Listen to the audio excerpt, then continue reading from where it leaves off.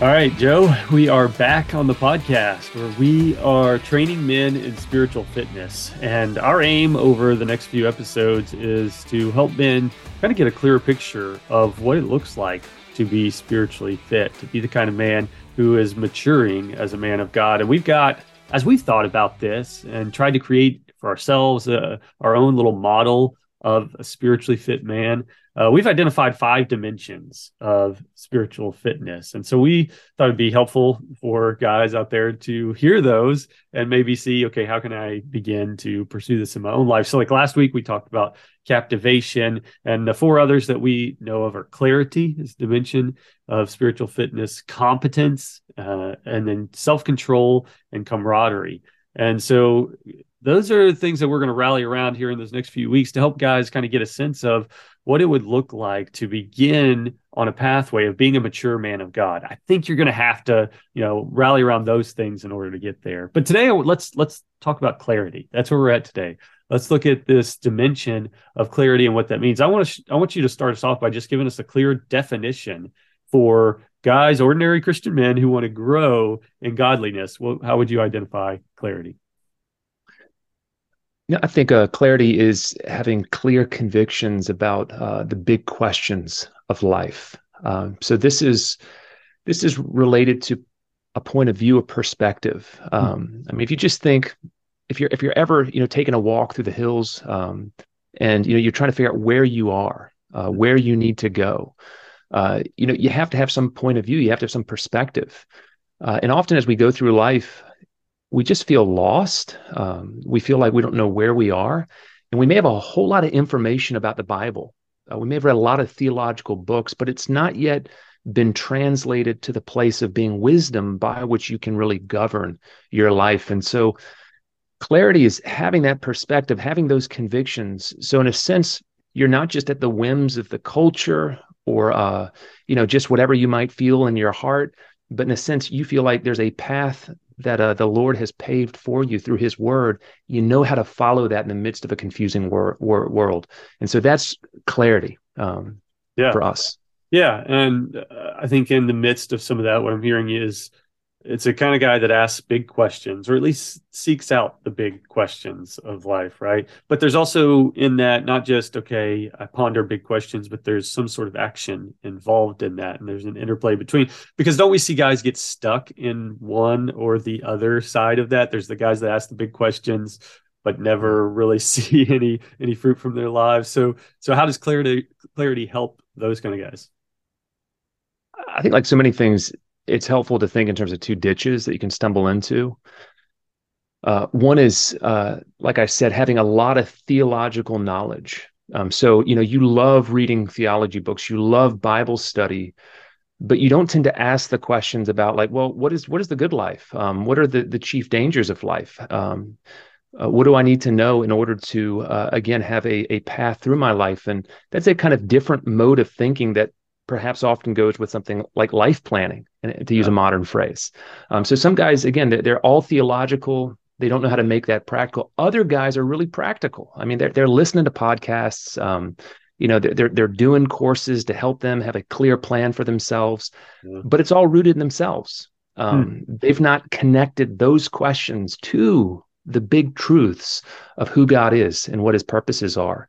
And that's a ditch as well. And so what you want to do, and I've heard you say this, and I love this image, but clarity, it's like the child that catechism and life planning have together. When these 2 things come together, so you're thinking nuts and bolts on the ground, but you're rooted in all the transcendent truths. And when these things begin to merge in your mind, the product is a really clear view on the significance and purpose and meaning of your life. And that's where we want to push guys into that space.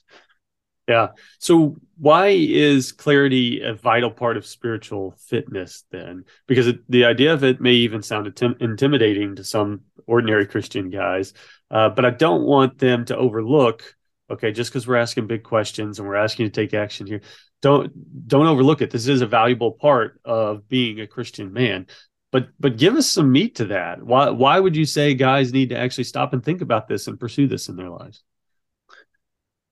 If we just started from just secular wisdom, what just people who observe life will tell us is that if we don't have some sort of perspective or plan we will drift. And we're really just going to follow the herd of society. It's just how we are as human beings. So if you don't ask questions like, well, how do I not waste my life? You're probably just going to breathe in the air of whatever, your little subculture is. And if it's middle class, it's probably going to be achievement or success. And you're going to, exhaust yourself on that altar without ever knowing if it's a wasted sacrifice or a good sacrifice. Mm-hmm. And so, that's just kind of secular wisdom. The Bible actually makes that problem even deeper, because it tells us, if you look at the book of Proverbs, that there's actually this voice of folly. And so it's not just like we live in a world where God's trying to get our attention with the voice of wisdom, but there's also this other voice that's always crying out and trying to lead us toward a path of destruction. And so that makes it worse, because it's not just a wasted life, but it's actually a life that's pulling us away from everything that as Christians we want to move toward.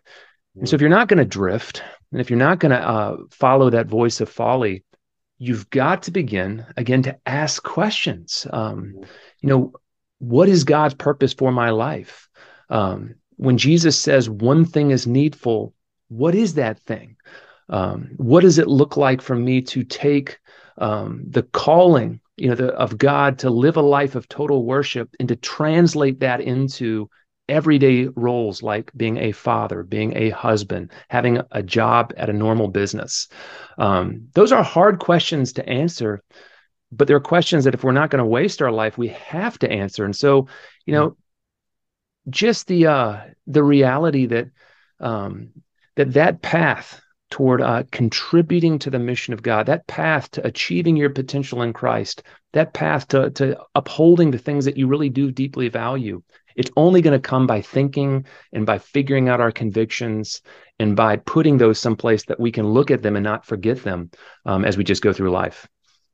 Yeah, I think if I had to give two reasons why men need clarity in their lives, I think men need a shift in their expectations.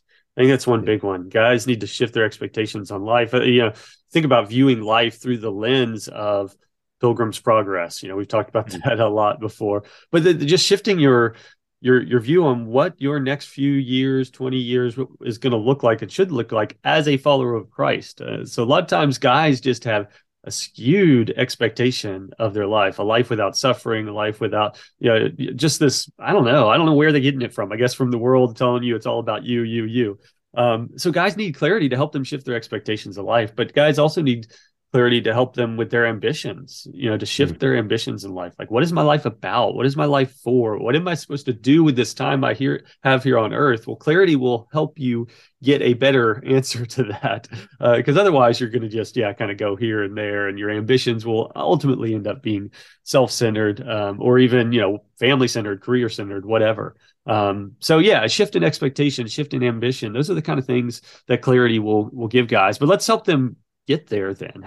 How do you begin to get clarity in your life? The drum that we've already beat a couple of times and we need to beat it again is because it's something most men are allergic to, and it is thinking. One of the basic principles of sort of ancient Greek philosophy was this idea of know yourself. And when they said that, they didn't mean what we mean today. It wasn't like dig down into your heart and just listen to that inner voice. It was more look out at the world, figure out where are you placed? What's the significance of your existence? And not letting other people do that thinking for you. And there's something to take away from that we need to apply as Christians, because Paul talks about if you're not going to be conformed to the world, you got to be transformed through the renewing of your mind.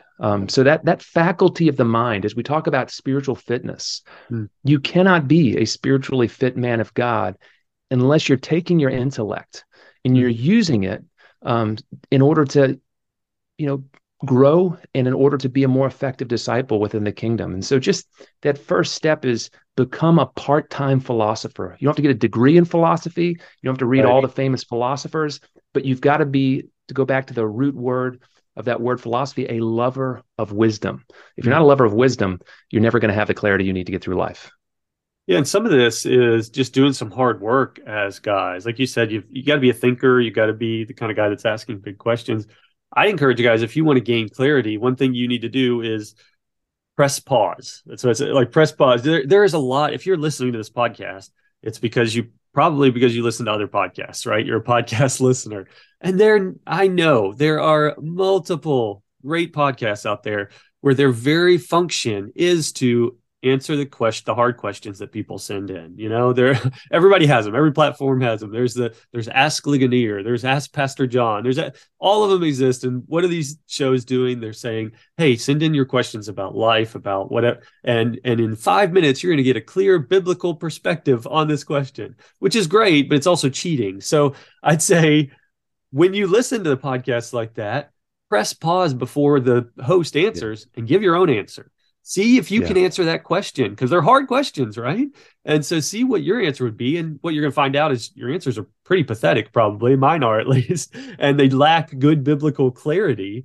But that gap that you start to discover in yourself as you attempt to answer hard questions is going to be helpful, because you're going to discover, wait, I haven't thought through this at all. And so to rely for the rest of your life on someone else answering those questions is selling yourself short.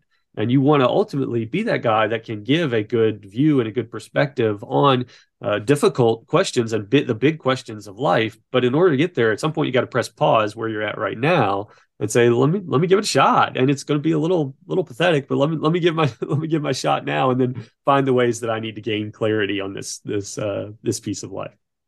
I think one of the dangers is that this so-called quest for wisdom can become a spectator sport like anything. Yeah. So you listen to lots of podcasts. You're one of those guys. But like you said, you never actually are actively gleaning or digesting any of this wisdom. And there's that old adage that you sometimes hear people say, that those who don't study history are doomed to repeat it. And we often think of that in terms of nations and politicians, but we need to apply that to our personal lives. If we don't stop and reflect on our own experience, God has been trying to get our attention. When the prodigal son is there in the pigsty, that's an opportunity for him to reflect.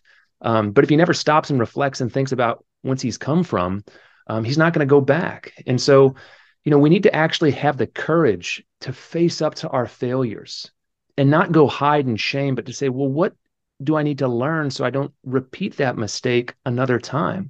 Or, whatever it is, to be, in a sense, have a scavenger mindset where, any principle that we can find that can help us get through life and live a more God-glorifying, full existence, pick it up and keep it. And if it's from the mouth of Jordan Peterson, that's fine. Just test it by the scriptures themselves.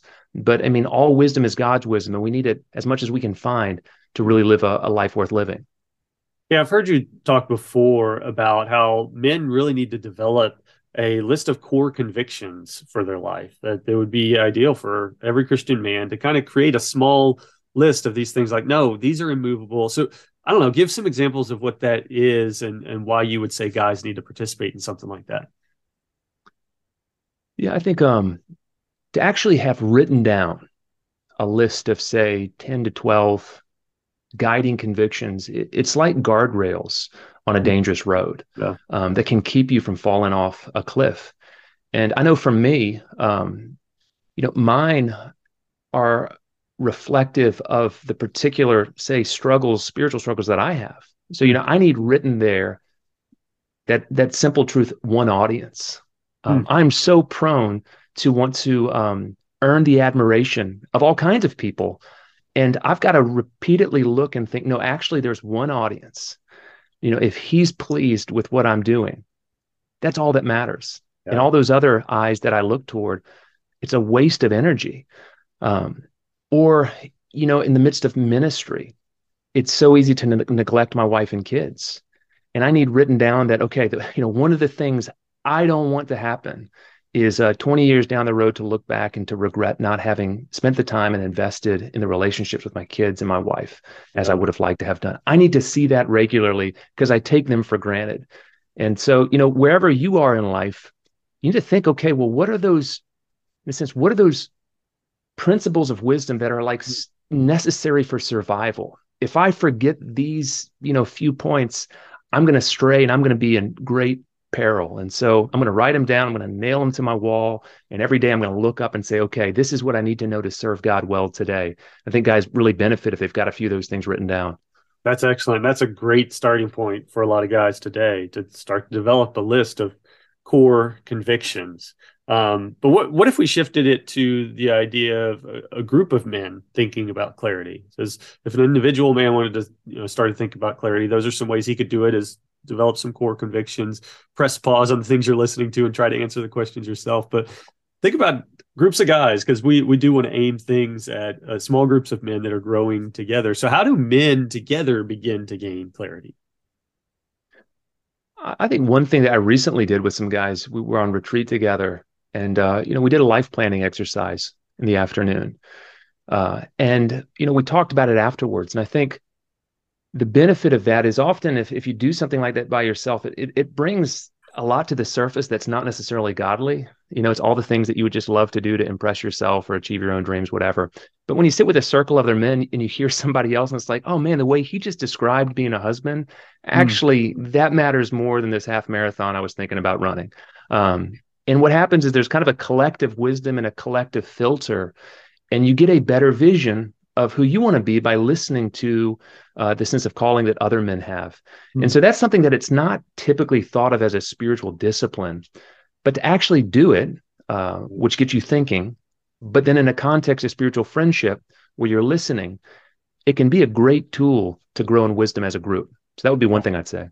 Yeah, I like that. I think that alongside that is just, creating that rhythm and expectation among a group of friends of talking about the successes and failures in life, talking about just those instances where the core convictions mattered and where those came to the surface, whether intentionally or not. You either stood firm on a core conviction or you realized, wait, I don't really have one. And we're all going through these moments. So being able to talk about and create that expectation within friendships, like, look, we're going to talk about both success and failure, and create for ourselves this biblical perspective on life, biblical point of view. Because I think in listening to your friends describe their wins and losses in life, you do begin to narrow down to a better way of living, about a biblical perspective on how to do this. But I don't know, anything else that you give to groups of men that want to do this together? I would say learn how to have wisdom-focused conversations instead of knowledge-focused. So you can imagine a Bible study or a book study where, some guy has just for the first time heard about Calvinism and, leaps on something and just wants to have the whole free will, God sovereignty debate. And it becomes that kind of group where you're just kind of, trying to show off who's got the most knowledge of the Bible. Yeah. And Paul's very clear, knowledge puffs up, it doesn't edify. To go into whether you're reading the Bible or a book with a wisdom focus means you're not trying to show off who's the smartest, but you're saying, what can we learn from whatever we're studying that we need to know to live a better life, to live a God-glorifying life? And you focus on a different set of issues and topics and truths when you're trying to, in a sense, glean wisdom for everyday life. Yeah. You come in with a much more charitable spirit on the first hand, but it means that you don't go to the periphery stuff that doesn't really matter. You get into the very heart of the subject and trying to take it and put it in the context of your own lives. And so figure out as a group, as you have discussions, is it focused on really growth and wisdom, or are you getting, distracted by more petty kind of topics? I like that. That's good. I think one thing we can do for guys, and maybe just a way to wrap it up, is maybe in our email this week, we will attach 5 questions for guys that are pursuing clarity. And that way guys can print out that list and then discuss it amongst one another. I think that's a good conversation starter for guys. So we'll have, if you're not already on our email list, you can join our email list. And it's a great way to, keep content like this coming to you, good group discussion stuff. But we'll have 5 questions for you, 5 questions for guys that want clarity in their lives and stuff that you can discuss among a group of men. So y'all check that out and then join us next week, because we're going to talk about another one of the dimensions of spiritual fitness.